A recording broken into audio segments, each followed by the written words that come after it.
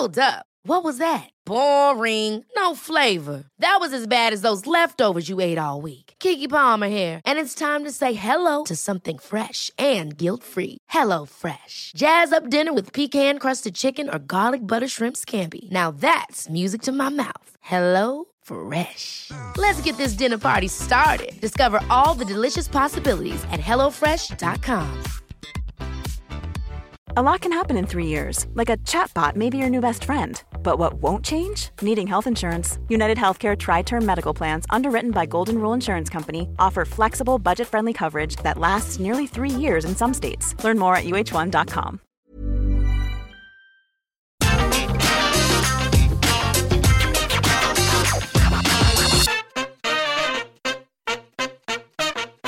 Hello there, my very good friends. On today's wrestling news, I'm going to tell you the real reason WWE turned Becky Lynch heel. The Miz and Morrison split on Monday Night Raw. Going to tell you how CM Punk's AEW debut did in terms of ratings. And I'm going to tell you the real reason Kofi Kingston isn't on TV at the moment. I'm Adam Wilborn. And I'm Andy Murray. And this is the news. And we're going to kick things off by talking about Becky Lynch, which we did on 2 separate news videos yesterday, and we're going to do on at least one today. But a new bit of information surrounding her SummerSlam comeback and her heel turn has now come out. Dave Meltzer, in the latest daily update for Figure 4 Online / The Wrestling Observer, confirms Mike Johnson from PW Insider's report that WWE do consider her a heel now, and adds that Becky herself actually requested this. So a bunch of stories came out yesterday kind of saying that Vince came up with the idea to change the title and squash Bianca Belair, but it's Becky's idea itself, the heel turn, which is... It certainly doesn't make the situation any better for me. I still think it's a weird thing that's kind of disconnected from what the audience wants from this character, but Becky's obviously very skilled, and we'll see how she's able to do with it and how she's received on SmackDown this week.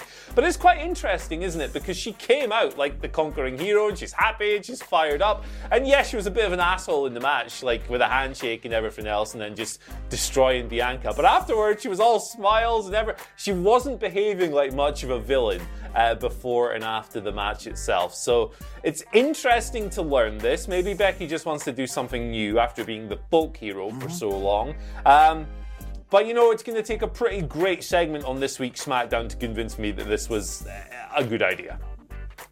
Yeah, it's really difficult, this, because I was all over the place when it happened, because like I said, I felt like we needed to give it time, and as these stories unfolded, I think it's been more and more justified in terms of allowing us till at least Friday. I gave WWE until Friday to resolve this bollocks. I have faith in Becky Lynch managing to nail this on Friday. We said yesterday when it was being reported that WWE were the ones who were wanting her to turn heel, that she could knock it out of the park.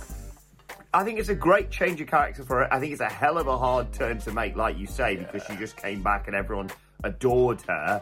But, you know, Ryan Satin, I believe, was reporting that there was just deafening boos when they recapped the Becky Lynch-Bianca Belair segment on last night's Raw in the arena. And, I don't know, maybe this will work.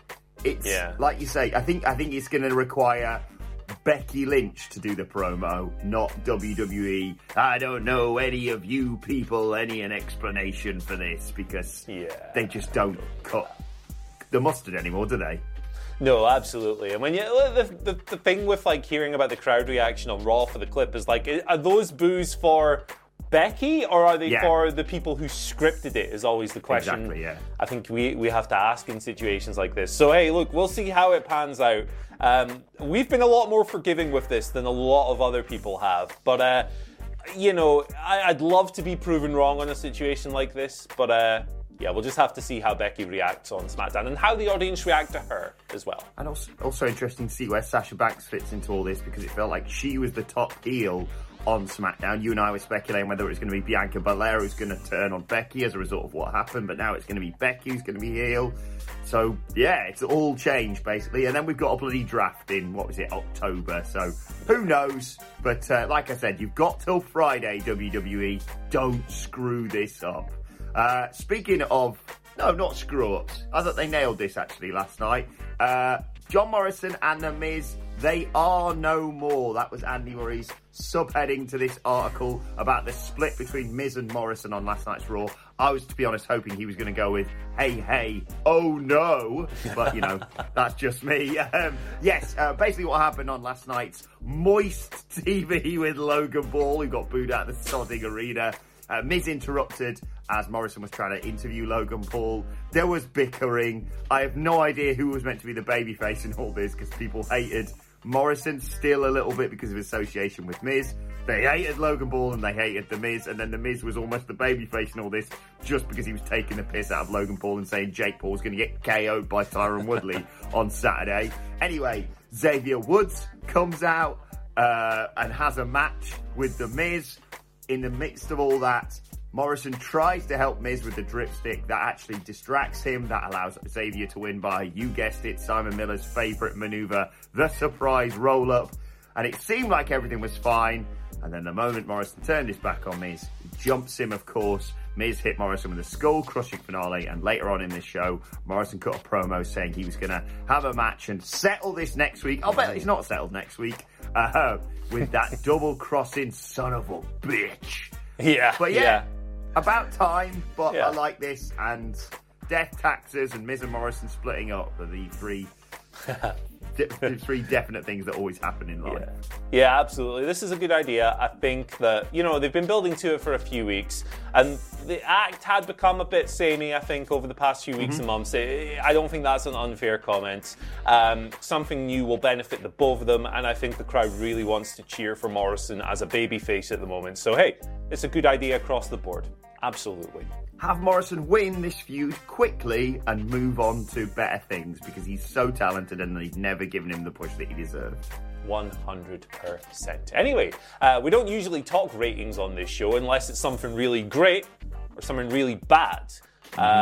We don't get into the week-to-week of it unless it's exceptional. And the Rampage ratings are in for CM Punk's debut, and they are exceptional. These are just tremendous figures here. Data comes to us from Brandon Thurston of WrestleNomics and Showbuzz Daily. But basically, across the hour, an average of 1.129 million viewers, which is a huge increase on the previous week, which was around 740,000. That's a massive increase. In the 18 to 49 demographic as well, the rating increased from 0.31 to 0.53. This means that Rampage was second on the night amongst cable shows, finishing second only to an NFL preseason game, which only did 0.02 more in the demo, which is how shows are ranked on the night.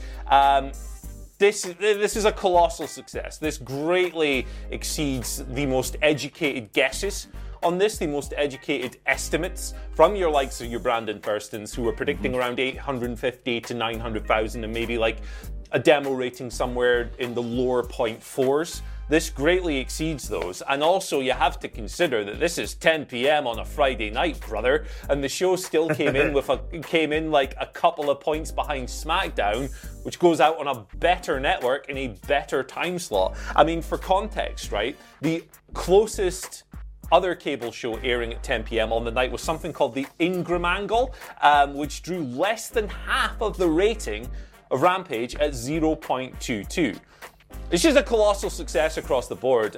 There's no way in hell that anyone can objectively paint this as any kind of failure. People tuned in droves. In the AEW office and the TNT office, they would have been popping bottles after seeing these numbers come in, and they have every right to feel very happy. The CM Punk train rolls on, and we'll see what he does on Dynamite this week. So, Andy Murray, are you telling me that CM Punk is a needle mover? Turns out he is. Yeah, turns out he is. Interesting, that one. My favourite bit of all this, obviously massive congratulations to AEW and to CM Punk. And as Miller tweeted, and as we always should think about, the more people watching wrestling, the better. Let's not get, divisive in amongst all this. Just everyone enjoy what they like and get other people to watch it as well, because wrestling, when it's good, can be fantastic. Look at this last weekend we just had. But I did love in the words of Michael Sidgwick, WWE mutants, who were just like, I thought SmackDown beat it, so that means it's better. And also, if they didn't do 9 million viewers, then it's an objective failure. These people don't know what they're talking about. They have no knowledge of how these things work. When you come out and say stuff like, I saw a bunch of people saying, oh, it didn't do 2 million, that's a failure. What are you on about, man? Research this time slot. Research what shows usually do at Friday at 10 p.m. when the 18 to 49 demographic aren't sitting in their home watching TV. They're going out and having a beer. It's like you always learn when you're on social media to separate the signal from the noise. It's very difficult to do in 2021, but don't let anyone tell you otherwise. These numbers are fantastic. They are greatly above expectations, and everyone involved with this will be delighted with how it performed. Very interesting to see how Dynamite does in the ratings as well this week. But let's conclude by talking about Kofi Kingston and why he hasn't been on TV recently, aside from standing in the background with Xavier Woods holding a sign saying, buy our merch. Well, according to PW Insider's Mike Johnson, he basically just isn't cleared to compete at the moment. No word as to the reasoning why that is, what the injury or issue is. And again, as always with these sort of things, we're not going to speculate on that. But it's enough to prevent him from appearing or competing. Well, not even competing, appearing, basically. He was actually going to be part of that pointless, let's be honest, SummerSlam segment with Miz and Morrison and Xavier Woods cosplaying as Razor Ramon that Andy nearly blew his top at because he'd been awake for 48 consecutive hours or something like that. But yeah, he's not cleared to compete. We obviously, as always, hope he gets well soon. But that's the reason he's not been on our TV recently, Andy. Yeah, absolutely. Hoping for a swift return. I did think it was weird when Xavier Woods came out on his own at SummerSlam and just wasted everyone's time with that segment. But that explains it, and we hope Kofi's back real quick. And that segment was apparently some water-sponsored segment. Yeah. So surprise, surprise, more advertising bollocks on a pay-per-view from WWE. Anyway, let's move on to your Twitter questions. At WhatCultureWWE, of course, you want to get in touch with us. First question today comes from Mimi, who says, hi guys, with the reports of Hiroshi Tanahashi versus Jon Moxley not taking place at All Out, where does Mox fit in at that pay-per-view, if at all? Yeah, that's absolutely correct. Tanahashi's gone back to Japan to work a New Japan match the day before All Out with Kota Ibushi, so he's not going to be on All Out. That match is off. For me, there's no obvious storyline for Moxley, so what you do is you use him as the last-minute banger option for the pay-per-view. We've seen this in the past, AEW just adding a match that they know is going to be cool with minimal story. They did it for Orange Cassidy and Pac at Revolution 2020. They did it with Serena Deeb and Riho at Double or Nothing this year. Jon Moxley, Tomohiro Ishii, announce it on like Thursday, it'll bang, it'll be awesome. They've got a little bit of history in New Japan, but not an extensive amount. That's all you need. That's my pick. Or if you want the real needle movers from Friday night, it actually wasn't CM Punk, guys. Moxley and Kingston, 2.0 being 4 minutes or something. Right, second question today comes from Haley from Camp Crystal Lake, who says, at this point in his run, would you guys consider Riddle a successful NXT call-up? They're very rare, but you might have a point, Andy. Yeah, I would consider him one of the absolute most successful NXT call-ups at this stage. I mean, look, he's not out here headlining pay-per-views or whatever, but if you listen to his crowd reactions last night at SummerSlam, he is over as hell. He's working a program with Randy Orton, who is obviously like one of Vince's most beloved sons. If Vince had the opportunity to make Randy Orton his son, he would definitely do that. Vince apparently loves the comedy and everything else. He's been United States champion. He's the Raw Tag Team champion now as well. He's, the character isn't always going to be for everyone, but it's not like he's out there like jobbing hard every week. He's not dressing like, in the words of Michael Sidgwick, a demolition gimp, like carrying crosses now with that stupid mask and the crisscrossing straps. Oh my God, what are they doing with him? Yeah, man. Like, for me, honestly, like, I'd have to sit down and think about it, but Riddle's probably like a top 5 call-up of all time. He's been tremendous. I know, yeah, I've got to completely echo what you say there. And Damian Priest, again, fantastic reactions for him on last night's Raw. He's just won the United States Championship. It feels like they're, eventually building up to be a world title challenger, maybe even for Bobby Lashley in the near future. Like you say, there's a lot of bodies left in the wake of WWE's main roster call-up. 2 of them faced each other last night in Karrion Kross versus Ricochet. Yeah. That bloody demolition shredder, and when average Joes get dressed as the gimps from in Dodgeball. What are they playing at? Yeah, Adam Cole's mind wasn't made up already. It is now. But yeah, absolutely. Riddle. I personally, next year's Survivor Series, I'd have two new world champions facing off against each other. And that, of course, Andy, is Riddle and Boogs. Because Boogs is the next world champion. He's the one who should beat Roman Reigns. Final question today comes from Simon Patterson, who says, morning guys, with Rhea Ripley's reaction to Nikki ASH's celebration after their win, similar to Randy Orton's constant reaction to Riddle, do you think WWE is trying to lay foundations for the female RK Bro? Yes, 100%. 100%. They love this stuff, don't they? What? I mean, they've always loved kind of like the odd couple tag team. They've been doing it for decades, but at the moment, it's wild. They've obviously got RK Bro. They've got Mansoor and Mustafa Ali. They've just split up Eva Marie and Doudrop, which was a similar deal. They did Timothy Thatcher and Tommaso Ciampa before they eventually came together down in NXT. Yeah, man, like they're doing it. And Zoe Stark, a bloody tag champ down in Boom! NXT. There you go. They are overdosing on this stuff at the moment, and that's absolutely what they're doing. I will say that I thought the match last night was pretty damn good, though. So it's a good start. Yes, exactly. I think there are more odd couple tag teams than regular tag teams in WWE right now. I'll get Brandon Thurston, he's good with numbers and that sort of thing, so we'll get him to check that. But yeah, I mean, it's just copy my homework but make it look like it's not copied, basically. Right, let's move on to today's and finally, and shout out to friend of the channel, Joey Janela, who did a lovely gesture on Twitter last night. Basically, someone tweeted him basically saying that their 12-year-old got in trouble for wearing a Joey Janela bad boy face mask to school. Everyone wear a mask. It's the right thing to do, guys. And she said, such a rotten time to be a kid right now. And Janela quote tweeted him replying saying, send me a DM, I'll send him more stuff, I'll say, so he can get in trouble with it. What a lovely gesture, Andy. What a lovely thing to do. This kid's going to be walking around school in like 7 pieces of Joey Janela merch. You love to see it. You love to see it.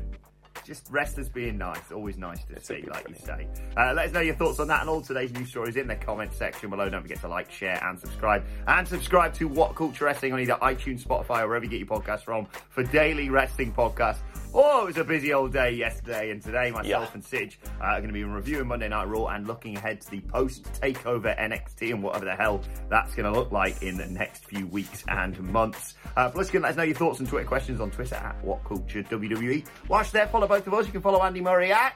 Follow me at Andy H. Murray. The H today stands for Hylobotine, which means of, like, or pertaining to gibbons.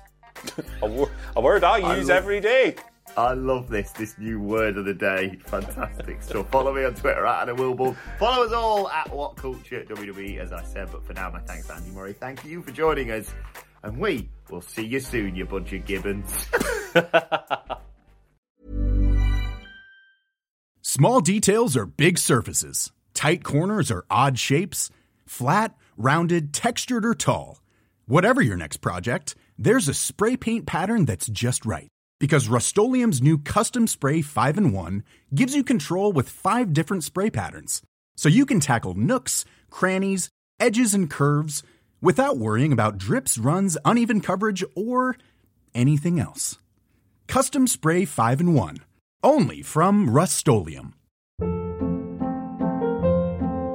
Hold up. What was that? Boring. No flavor. That was as bad as those leftovers you ate all week. Keke Palmer here, and it's time to say hello to something fresh and guilt-free. HelloFresh. Jazz up dinner with pecan-crusted chicken or garlic butter shrimp scampi. Now that's music to my mouth. HelloFresh. Let's get this dinner party started. Discover all the delicious possibilities at HelloFresh.com.